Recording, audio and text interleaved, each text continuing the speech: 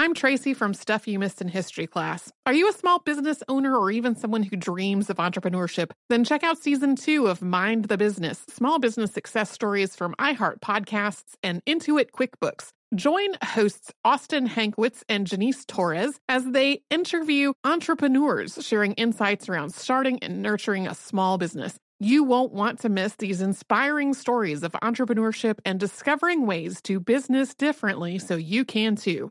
Planning your next trip? Choice Hotels' family of 22 brands has over 7,400 locations and the perfect hotel for any traveler you want to be. Like a Cambria Hotel, serving up locally inspired craft cocktails for all my folks who maybe want to meet up and talk about Mad Royals. Check into a Radisson Hotel with flexible workspaces for you strivers who listen during business travel. Or a Comfort Hotel with free hot breakfast, family-friendly pools, and big spacious rooms for the parents who listen with their kids and need a little retreat. What are you waiting for? Join Choice Privileges and start earning points toward your next stay. Find a stay for any you when you book direct at choicehotels.com, where travels come true. What does every grocery store aisle now have in common? Products that come in paper packaging. And not just the obvious ones like cereal boxes and juice cartons. From beauty products to boxed water, there are more opportunities to go papertarian than ever before. So why should you? Because paper comes from a renewable resource and can be recycled up to 7 times. Simply put, it's the smart choice for the environment. And it turns out the easiest choice for you. Learn more at howlifeunfolds.com/papertarian. When you think about the future, what kind of technology do you envision? Whatever the future holds, artificial intelligence will undoubtedly be at the heart of it all. Join Graham Class as he hosts Season 2 of Technically Speaking, an Intel podcast, and hear from the minds transforming healthcare, retail, entertainment, personal computing, and more with the help of AI. Tune in every other Tuesday and explore the latest technology that's changing our world today and creating a more accessible tomorrow. Listen to Technically Speaking, an Intel podcast on the iHeartRadio app, Apple Podcasts, or wherever you get your podcasts. Hey everybody, before we get started, we have a couple of live shows to announce. First, April 27th to 29th, 2018, we will be at Universal Fan Con in Baltimore, Maryland. Our exact schedule for that show is still in the works, but this will include a live show, and our listeners can get discounted tickets using the offer code HISTORY. And for all the folks who have asked us to do a show in the Boston area, of which there have been many, we are finally on the way with a show in Quincy at Adams National Historical Park on Sunday, July 8th at 2 p.m. That one is an outdoor show. It will happen rain or shine. And we also have more appearances that we'll be announcing soon, as well as more details about both of these shows. And we will put that all at our website, also at missedinhistory.com. Welcome to Stuff You Missed in History class from HowStuffWorks.com.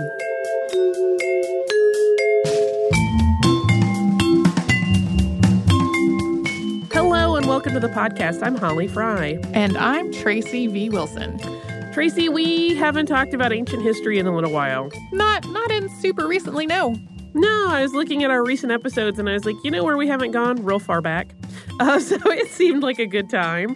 And today's topic is an ancient city that managed to survive and even thrive through a series of wars, changes in rulers, earthquakes, and floods. And it was also home to one of the 7 wonders of the ancient world. And we're talking about the city of Ephesus, and we're going to do it in 3 parts. So first, we'll cover a general and very non-comprehensive history of the city to get a sense of how it survived for so long and then stopped being a really important port. And then we're going to talk about a few points of interest within it. Again, not a comprehensive list. And then last, we will get to its most famous of structures, the Temple of Artemis. I am glad that you have chosen this for a podcast episode, because literally all I knew about Ephesus was that the Ephesians were a book of the Bible, and not even a book of the Bible that gets, at least in the church that I grew up in, not one that gets a lot of attention in sermons. Yeah, and just for expectations management, we're going to talk about it in relation to Christianity a little bit, but not a whole lot. So if you were like, ooh, this will explain and delve into the biblical story around it, we're not going super deep there. Just know that up front. So Ephesus sits near the modern-day town of Selçuk in Turkey. There's also been some location shifting of its position due to ongoing changes in the delta of the Cayster River and outright moving of the entire city. Yeah, we'll talk about that move coming up. And while Ephesus is generally identified as an Ionian Greek city, before the Ionians, it was inhabited by the Carians and the Lelegians, peoples whose cultures predated the Ionians. The true history of the founding of this city is really lost to time. Part of that is because it was refounded multiple times, but there are legends about it. One version of the story suggests that a tribe of Amazons founded the city, and according to that legend, the name meant City of the Mother Goddess. The second founding story of Ephesus makes it founded at the hands of Ionian prince Androclos, son of King Codros of Athens. And this is really the point where Ephesus assumes its Ionian identity that will define it pretty much for the rest of history. So, according to the story of Androclos, an oracle had told him that a fish and a boar would show him the place for his people. And at the time, in the 11th century BCE, he was leading a group of his people to find a new settlement. And the story goes that while he was preparing a fish over an open fire, a stray spark ignited a nearby copse of bushes and a boar ran out. And Androclos believed that the oracle's prophecy was playing out, and so he founded Ephesus on the site of that bush. During the 600s BCE, Ephesus was attacked by Cimmerians, although the city made it through that skirmish, but a lot of the surrounding area was destroyed in the fighting. Beginning in 560 BCE, Ephesus was ruled by the Lydian king Croesus, who ran Ephesus as a sort of feudal state once he gained power. And Croesus was incredibly wealthy, and he spread that wealth around, including making pretty beneficial improvements to his new territory. One of his works during this time, ruling over Ephesus, was to rebuild the city's Temple of Artemis. We're going to talk more about the temple in a little bit, but this was a massive undertaking and also very expensive. Under the rule of Croesus, Ephesus flourished, and it emerged as a wealthy city, one of education, sophistication, and international business, thanks to its location on the Mediterranean Sea. Ephesus and the entirety of the Anatolian Peninsula, known more commonly as Asia Minor and today as a large section of the country Turkey, fell under a different rule when Cyrus of Persia defeated Croesus in 546 or 547 BCE. That year varies a little depending on what source you're looking at. But this did not spell doom for Ephesus. The city continued to flourish, and it maintained a pretty neutral position in the politics which surrounded it. This neutrality was partially because Ephesus was a trade port. All kinds of people needed to trade there, so it made sense to be neutral, and it made sense to all the interested parties to avoid destroying it, lest they also damage their own economies. Even so, the city was embroiled in conflict for decades, even though a lot of times it was tangential to that. When the Hellenic people of Attica, known as the Ionians, challenged Persian rule in the Ionian Revolt, Ephesus was used as a military base. And this revolt lasted for 6 years, from 499 to 493 BCE, and it was the start of a series of conflicts which are grouped together under the umbrella of the Greco-Persian Wars. And Ephesus wasn't central to all of that conflict, though the city was involved in a number of battles. And it still seemed to hold a sort of middle ground in the battle between Greece and Persia, as it maintained good relations with the Persians throughout the Greco-Persian Wars. In 334 BCE, Ephesus once again switched rulers as Alexander the Great defeated the Persians, who had been controlling Asia Minor for 2 centuries at that point. One of the ways in which Alexander gained favor in the places that he came to rule was by not forcing them to adopt Greek customs. He would introduce Greek culture to the lands that he conquered, but the inhabitants could continue their old ways as long as they liked. And so Ephesus continued a relatively peaceful and prosperous existence. This actually reminds me of how the Inca Empire handled things in the episode that we did recently on that subject. Yes, it's very similar. After Alexander died, he was succeeded by one of his generals, Lysimachus. And the actual transition of power was quite complicated, and it involved decades of infighting and power struggles among Alexander's military commanders, which came to be known as the Wars of the Diadochi or the Wars of Succession. And that all happened because when Alexander the Great died on June 10th, 323 BCE, that was a surprise. Then there was not a clear heir to all of the various kingdoms that Alexander was ruling over. But eventually, Lysimachus gained power over the city of Ephesus, and he started a renewal project to revitalize the city, which also included moving it about 2 miles or 3.2 kilometers. He renamed the city for his second wife, Arsinoe, christening it Arsinia. And the revitalization work that Lysimachus catalyzed was really quite impressive. There was a new harbor built, there were defensive walls, but the people who had been living in Ephesus were not really willing to move from the places that they had been living just because a new ruler, and an outsider at that, decided that the city would be better off a couple miles away. But Lysimachus was really insistent about his new city. He was so insistent that he had the sewage system of Ephesus blocked up to force the citizens to move by making their homes uninhabitable. I mean, it's horrifying, but there is part of me that kind of respects, like, the level of commitment at that point. Like, fine, I'm just gonna good strategy, city dude. With sewage. Yeah, It's gross strategy, but I mean that clearly would work. Yeah. In 281 BC, Lysimachus was defeated by Seleucus I, who had also accompanied Alexander the Great on his march into Asia. The name Arsinia was abandoned, and Ephesus was refounded once more as Ephesus and regained its reputation as an important port city. But it did not move again. It stayed in that place Lysimachus put it. Next up, we'll talk about the transition that the city went through when it became part of the Roman Empire.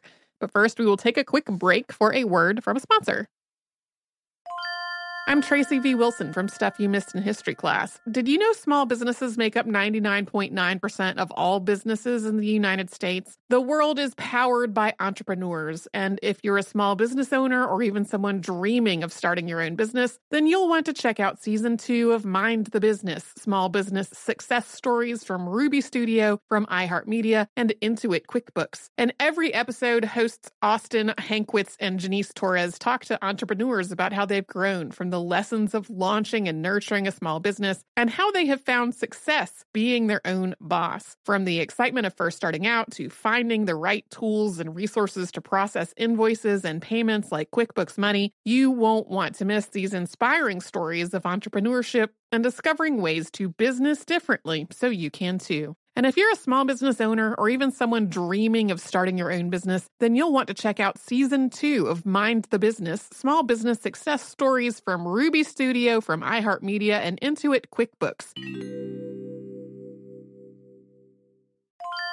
Planning your next trip? Choice Hotels has a stay for any traveler you want to be, with 22 brands and over 7,400 locations. Whether you're a business traveler, a family road tripper, someone who wants to seek out history and maybe make your own, or just planning a quick getaway, Choice Hotels has a stay for any you. Like a Cambria Hotel, where you can be a cocktail connoisseur and sip locally inspired craft beverages at downtown locations in the center of it all. This is a fun way to visit cities with a lot of history and a lot of fun in mind. Or a Radisson Hotel for all our productivity powerhouses out there. With flexible workspaces and on-site restaurants, you'll get the most out of your work trip. You'll get the coffee, the Wi-Fi, and the work done. And we can't forget about Comfort Hotels. Imagine you're a family road tripper, waking up in your big spacious room and then heading down to a free hot breakfast for the entire family, including waffles. So you'll be well fed and ready for the day's adventure, even if that's just relaxing. After that, you're spending all afternoon relaxing by the pool. You deserve it. What are you waiting for? Join Choice Privileges and start earning points toward your next stay. Find a stay for any you. Book directly at choicehotels.com, where travels come true.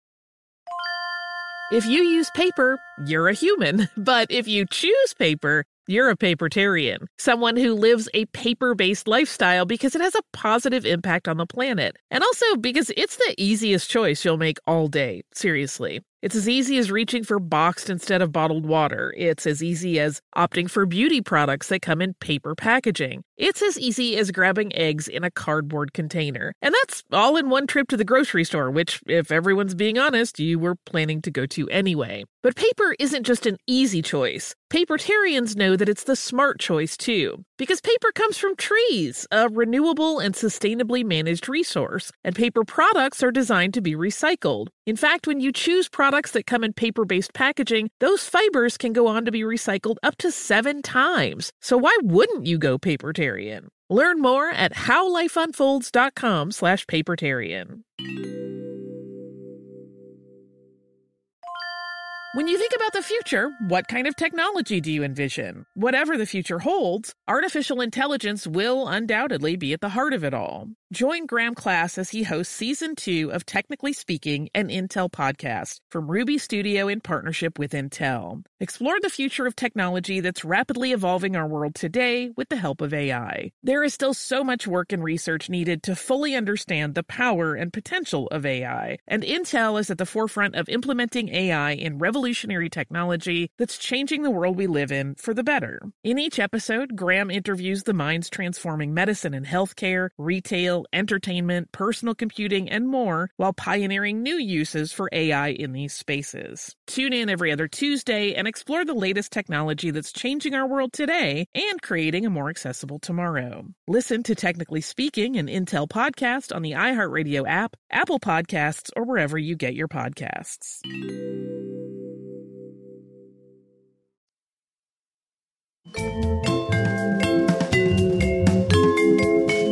The next phase of the city's history was under Roman rule. It was actually bequeathed to the Roman Empire by the king of Pergamon, Attalus, upon his death in 129 BCE. Under Roman rule, Ephesus once again experienced a period of growth and prosperity, and while it was under the reign of Caesar Augustus, many structures were built that can still be seen in the ruins of Ephesus today, including its very impressive amphitheater, which we'll talk about more in a moment. And in the middle of the 1st century BCE, a new business district was built to accommodate the city's bustling trade industry. In the year 17, much of the city was damaged in an earthquake, but it once again recovered and rebuilt its commerce industry, eventually becoming one of Asia's most vital trade hubs. And in the Common Era, Ephesus became a significant location for Christianity. Among other stories connected to prominent biblical figures that also associate with the city, St. John and Mary, the mother of Jesus, are said to have made Ephesus their home late in life. The House of the Virgin Mary has been a pilgrimage site since the 5th century, and of course there is also a book in the Bible titled Ephesians, which is about the Apostle Paul's time there. Another significant Christian religious story attached to Ephesus is the Cave of the Seven Sleepers. So according to this tale, 7 Christian saints were confined within a wall as punishment during the pre-Christian era of Ephesus's history. They're said to have emerged 200 years later when the city had converted. And much of Ephesus was destroyed by the Goths in 262. It had a great deal of difficulty recovering after that. Then in the 4th century, the Roman Emperor Theodosius closed all the temples and schools in Ephesus. Social changes were also enacted, including systemic lowering of the place of women in the culture. Women had been an active part of the cultural, philosophical, and artistic life of Ephesus for centuries, but after this, they were forbidden to create art on their own, and they were also not allowed to teach any men. As a final blow to the city's history and cultural roots, Artemis was erased as a deity in every way possible. But as the city was officially converted to Christianity and away from the worship of Artemis, its era of prosperity as a capital of commerce was also waning. The harbor had really degraded due to the shifting silt that had been deposited there over the centuries. And in the 6th century, Ephesus was already in a state of deep decline when an earthquake struck. The harbor was damaged even further, and the once great city became something of a ghost town, although it was not at this point entirely deserted. Arab invasions in the 7th and 8th centuries caused most of the remaining citizens to leave and find homes elsewhere. After a very brief upswing in the 14th century, Ephesus became part of the Ottoman Empire in the 15th century. But the city, which once boasted more than 300,000 residents and inhabited a pivotal role in Mediterranean trade, couldn't really offer stability or commerce, and it was completely abandoned within decades. Yeah, by the end of the 15th century, no one lived there anymore. Now we're going to shift a little bit and talk about a few of the points of interest within the city. Domitian was the Roman emperor from the years 81 to 96, and there's actually a temple built in his honor in Ephesus. It's a constructed terrace, so it's not a naturally occurring terrace. It is 50 meters, that's 164 feet, by 100 meters, that's 328 feet, and the northern side of it was accessed by stairs that still remain today. And the Temple of Domitian had 13 columns running along each of its sides, and then 8 columns on the shorter sides. The interior of the temple had another 4 columns. The terrace also had a lower level substructure, and that housed shops and storage spaces. All that's left of it today is the foundation. The Library of Celsus is one of the most striking structures remaining in the ruins of Ephesus today. If you Google Ephesus, the image that often comes up is the front of this library's ruins. Its facade, which is more intact than most of the ruins and sits atop a flight of steps, features statues of the four virtues. So those are Sophia, who represented wisdom, Arete, which represents goodness, Enoia, which represents thought, and Episteme, representing knowledge. And the statues on site today are actually copies. The originals are housed in the Ephesus Museum in Vienna. Austria has long had archaeological interests in Ephesus, and they have a really impressive museum. The library was able to house 12,000 scrolls, and it was carefully designed with a gap between the inner and outer walls to keep moisture from getting to these stored texts. The theater at Ephesus, we referenced the amphitheater earlier, is another really impressive structure. It was built to hold as many as 24,000 people on a 3-level design, with each level containing 22 rows. The seating area forms roughly 2/3 of a circle, and construction of the amphitheater began under the rule of Roman Emperor Claudius, who ruled from 41 to 54, but it wasn't completed until the reign of Trajan, who held power from the years 98 to 117. The stage portion actually appears to have built before that Roman expansion into a full-scale auditorium, though. The Temple of Hadrian has also been treated well by time in comparison to a lot of the ruins of Ephesus. It was damaged in an earthquake in the 4th century, but a restoration happened and additions were made to the temple at that time. These included a relief frieze depicting the founding of the city. Hadrian ruled after Trajan, and it appears that the temple in his honor at Ephesus was completed and dedicated during his lifetime. This is a little early for us to jump to another sponsor break, but I want to keep this next section together. So coming up, we are going to talk about the crown jewel of Ephesus, the Temple of Artemis. But first, we're going to have this little break.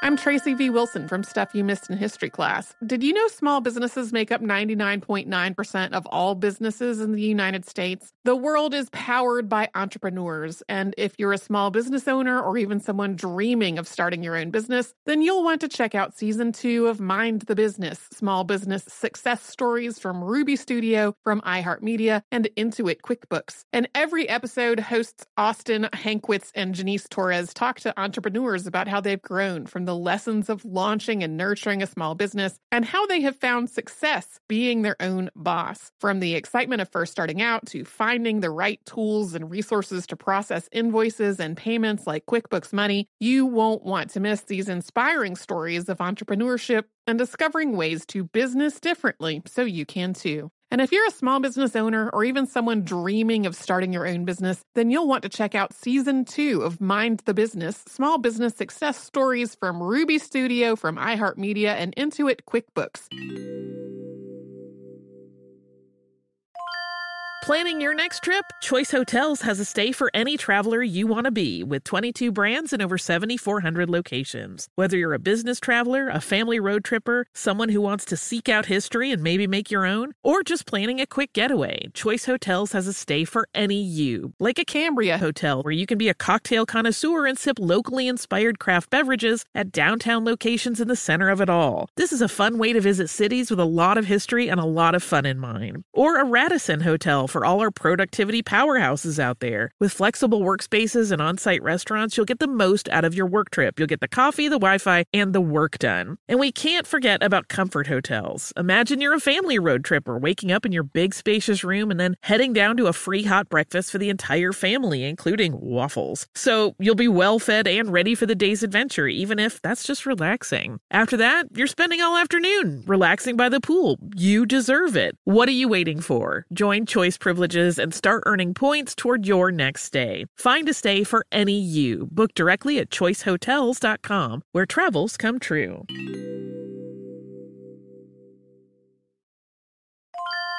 If you use paper, you're a human. But if you choose paper, you're a papertarian, someone who lives a paper-based lifestyle because it has a positive impact on the planet. And also because it's the easiest choice you'll make all day. Seriously. It's as easy as reaching for boxed instead of bottled water. It's as easy as opting for beauty products that come in paper packaging. It's as easy as grabbing eggs in a cardboard container. And that's all in one trip to the grocery store, which, if everyone's being honest, you were planning to go to anyway. But paper isn't just an easy choice. Papertarians know that it's the smart choice, too. Because paper comes from trees, a renewable and sustainably managed resource. And paper products are designed to be recycled. In fact, when you choose products that come in paper-based packaging, those fibers can go on to be recycled up to 7 times. So why wouldn't you go papertarian? Learn more at howlifeunfolds.com/papertarian. When you think about the future, what kind of technology do you envision? Whatever the future holds, artificial intelligence will undoubtedly be at the heart of it all. Join Graham Class as he hosts Season 2 of Technically Speaking, an Intel podcast from Ruby Studio in partnership with Intel. Explore the future of technology that's rapidly evolving our world today with the help of AI. There is still so much work and research needed to fully understand the power and potential of AI, and Intel is at the forefront of implementing AI in revolutionary technology that's changing the world we live in for the better. In each episode, Graham interviews the minds transforming medicine and healthcare, retail, entertainment, personal computing, and more, while pioneering new uses for AI in these spaces. Tune in every other Tuesday and explore the latest technology that's changing our world today and creating a more accessible tomorrow. Listen to Technically Speaking, an Intel podcast on the iHeartRadio app, Apple Podcasts, or wherever you get your podcasts.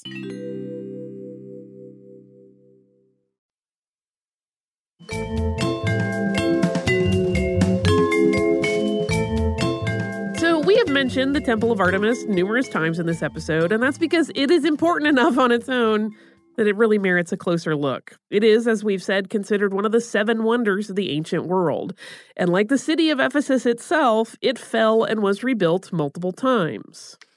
Artemis was a very popular Greek deity, the goddess of the hunt, the moon, chastity, childbirth, and nature in the forms of both flora and fauna. She was Apollo's twin sister, so her parents were Zeus and Leto. Zeus's wife, of course, was Hera, and when Artemis was born, her mother was in hiding on an island away from Hera's wrath. In Roman mythology, Artemis's counterpart is Diana, and sometimes when you're looking at pictures of this, that's how it will be labeled. Yes, for sure. And it actually comes up referenced as Diana in a piece I'm going to read in just a moment. So, writing in 1877, a man named John Turtle Wood, who had sought out the ruins of Ephesus in the 1860s and collected numerous artifacts from the site for the British Museum, said the following, quote, "The ritual of the worship of Artemis is unknown, but we gather some facts from ancient writers which enlighten us on the subject to a certain degree, and especially in reference to the sacrifice.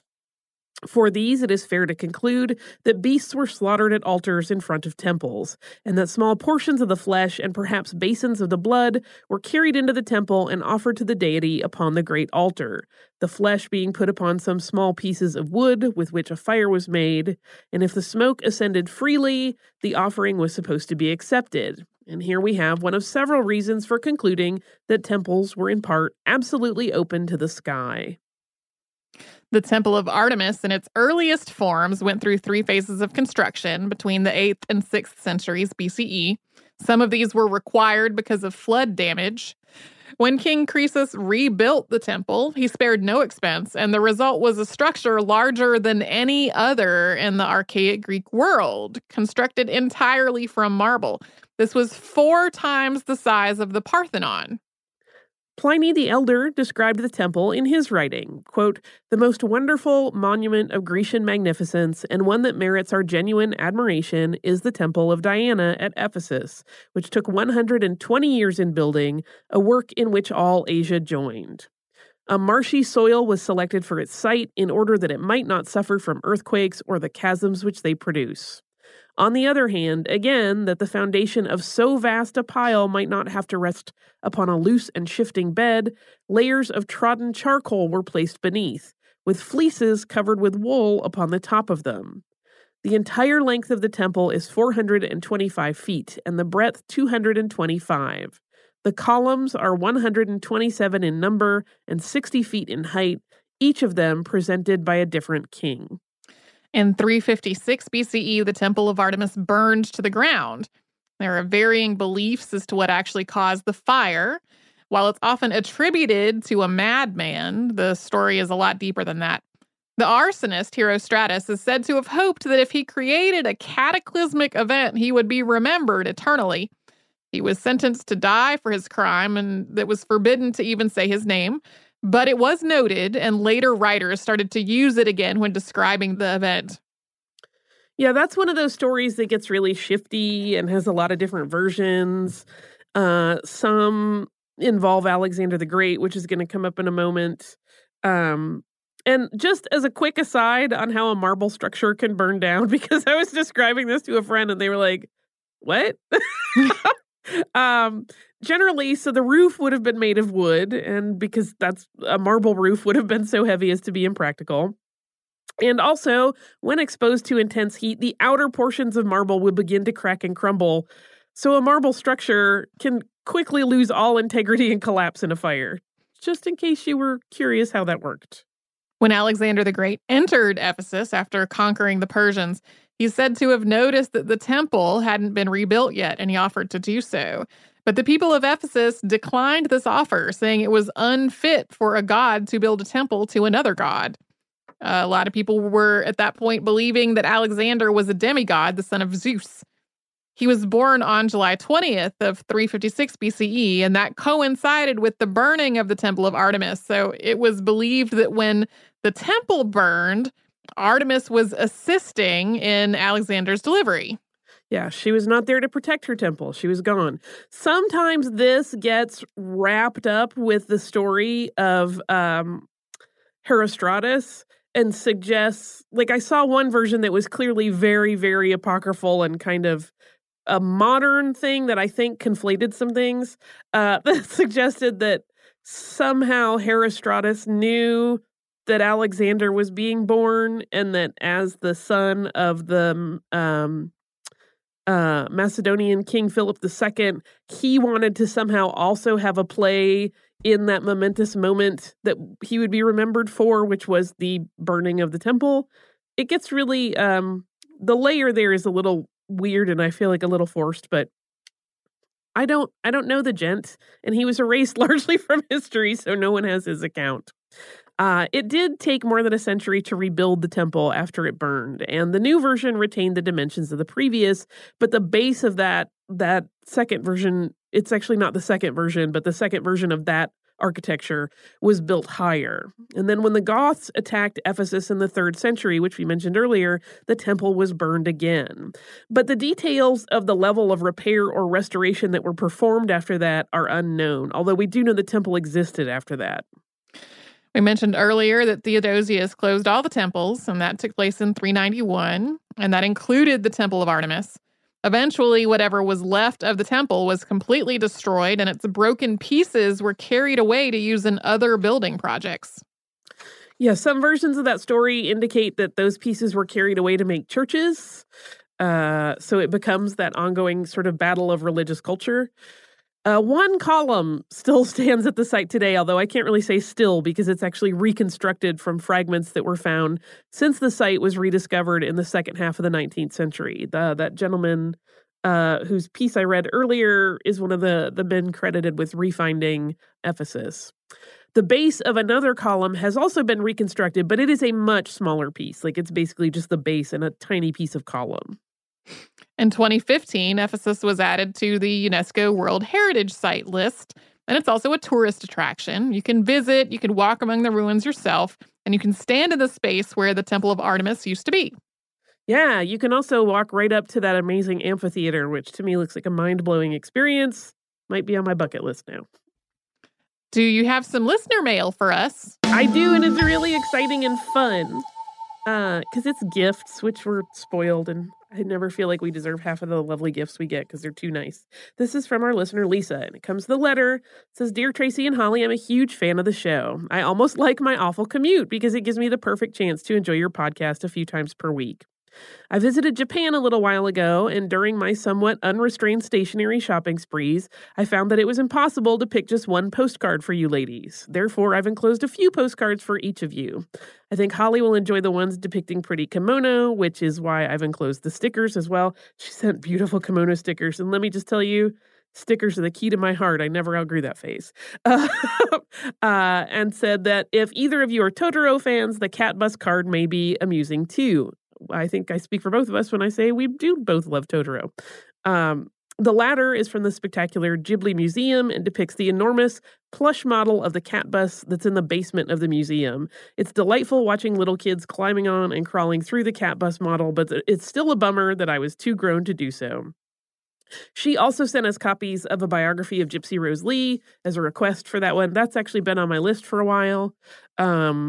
And she says, anyway, thank you for making such a wonderful show. I especially love the Edward Gorey episode. You're right. The intro he drew for Masterpiece is many people's introduction to his work. In fact, that sequence is one of the first things I recall watching in my childhood, and my sister and I loved imitating the wailing lady in the blue dress. Cheers, Lisa. Lisa, this is amazing. Tracy will be so excited next time she's here in the Atlanta office to open her treats. Lisa sort of set them out in two different parcels for each of us. So I did not open yours. Okay. So I have mine, which have some of the most beautiful cards. One is all kitties, and I love it. And there are beautiful kimono pieces and this cat bus card, which I am also in love with. I am excited to see your cat bus card. You have a cat bus card too. Oh, yay. I'm pretty sure you do. Okay. So you will see both. I love the cat bus. Everybody loves cat bus. I wish I were funny. small enough to climb around inside a life-size cat bus. I do too, although I worry that one in a public space, even though I'm sure children in Japan are very tidy, they're still children, and they might come with germs. And furry things aren't necessarily the easiest to sanitize. Right. That's my thinking, but I bet it's very tidy and clean. I don't want to disparage the cat bus exhibit. If you would like to write us. So first, before I say that, thank you again, Lisa. It was such a delight to open that parcel today. There's been, weird things going on with us. And it's been a little bit stressful with some of our office software. And so it was lovely for us to have like this nice thing to open and delight in. So if you would like to write to us, you may do so at historypodcast@howstuffworks.com. You can also reach out to us across the spectrum of social media as Missed in History, and missedinhistory.com is our website where an archive of every episode of the show that has ever existed can be found, as well as show notes and references for any of the shows that Tracy and I have worked on. So come on and visit us and play in the history pond at missedinhistory.com.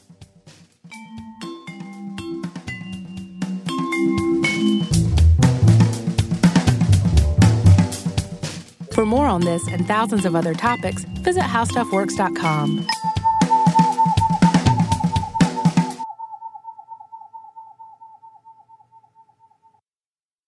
Looking to part ways with complicated, expensive, and uncertain shipping? Then give your business the edge it needs with USPS Ground Advantage shipping from the United States Postal Service. Keep everything simple with clear upfront pricing and no unexpected surcharges. Keep things affordable with some of the lowest prices out there. And keep it all reliable with on-time ground shipments. It's time to turn shipping to your advantage. Learn how at USPS.com/advantage.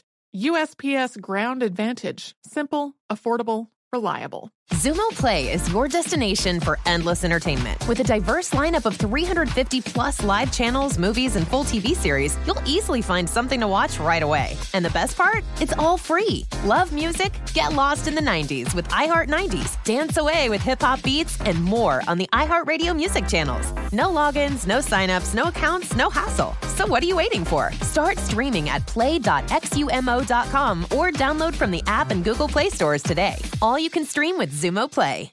This is Malcolm Gladwell from Revisionist History. eBay Motors is here for the ride.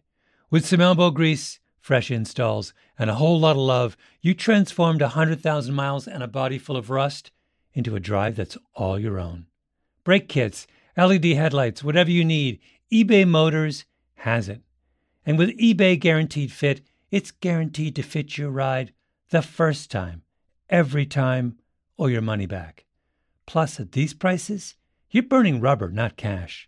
Keep your ride or die alive at ebaymotors.com. Eligible items only. Exclusions apply. Asking the right questions can greatly impact your future, especially when it comes to your finances. So if you're looking for a financial advisor you can trust, certified financial planner professionals are committed to acting in your best interest. That's why it's got to be a CFP. Find your CFP professional at letsmakeaplan.org.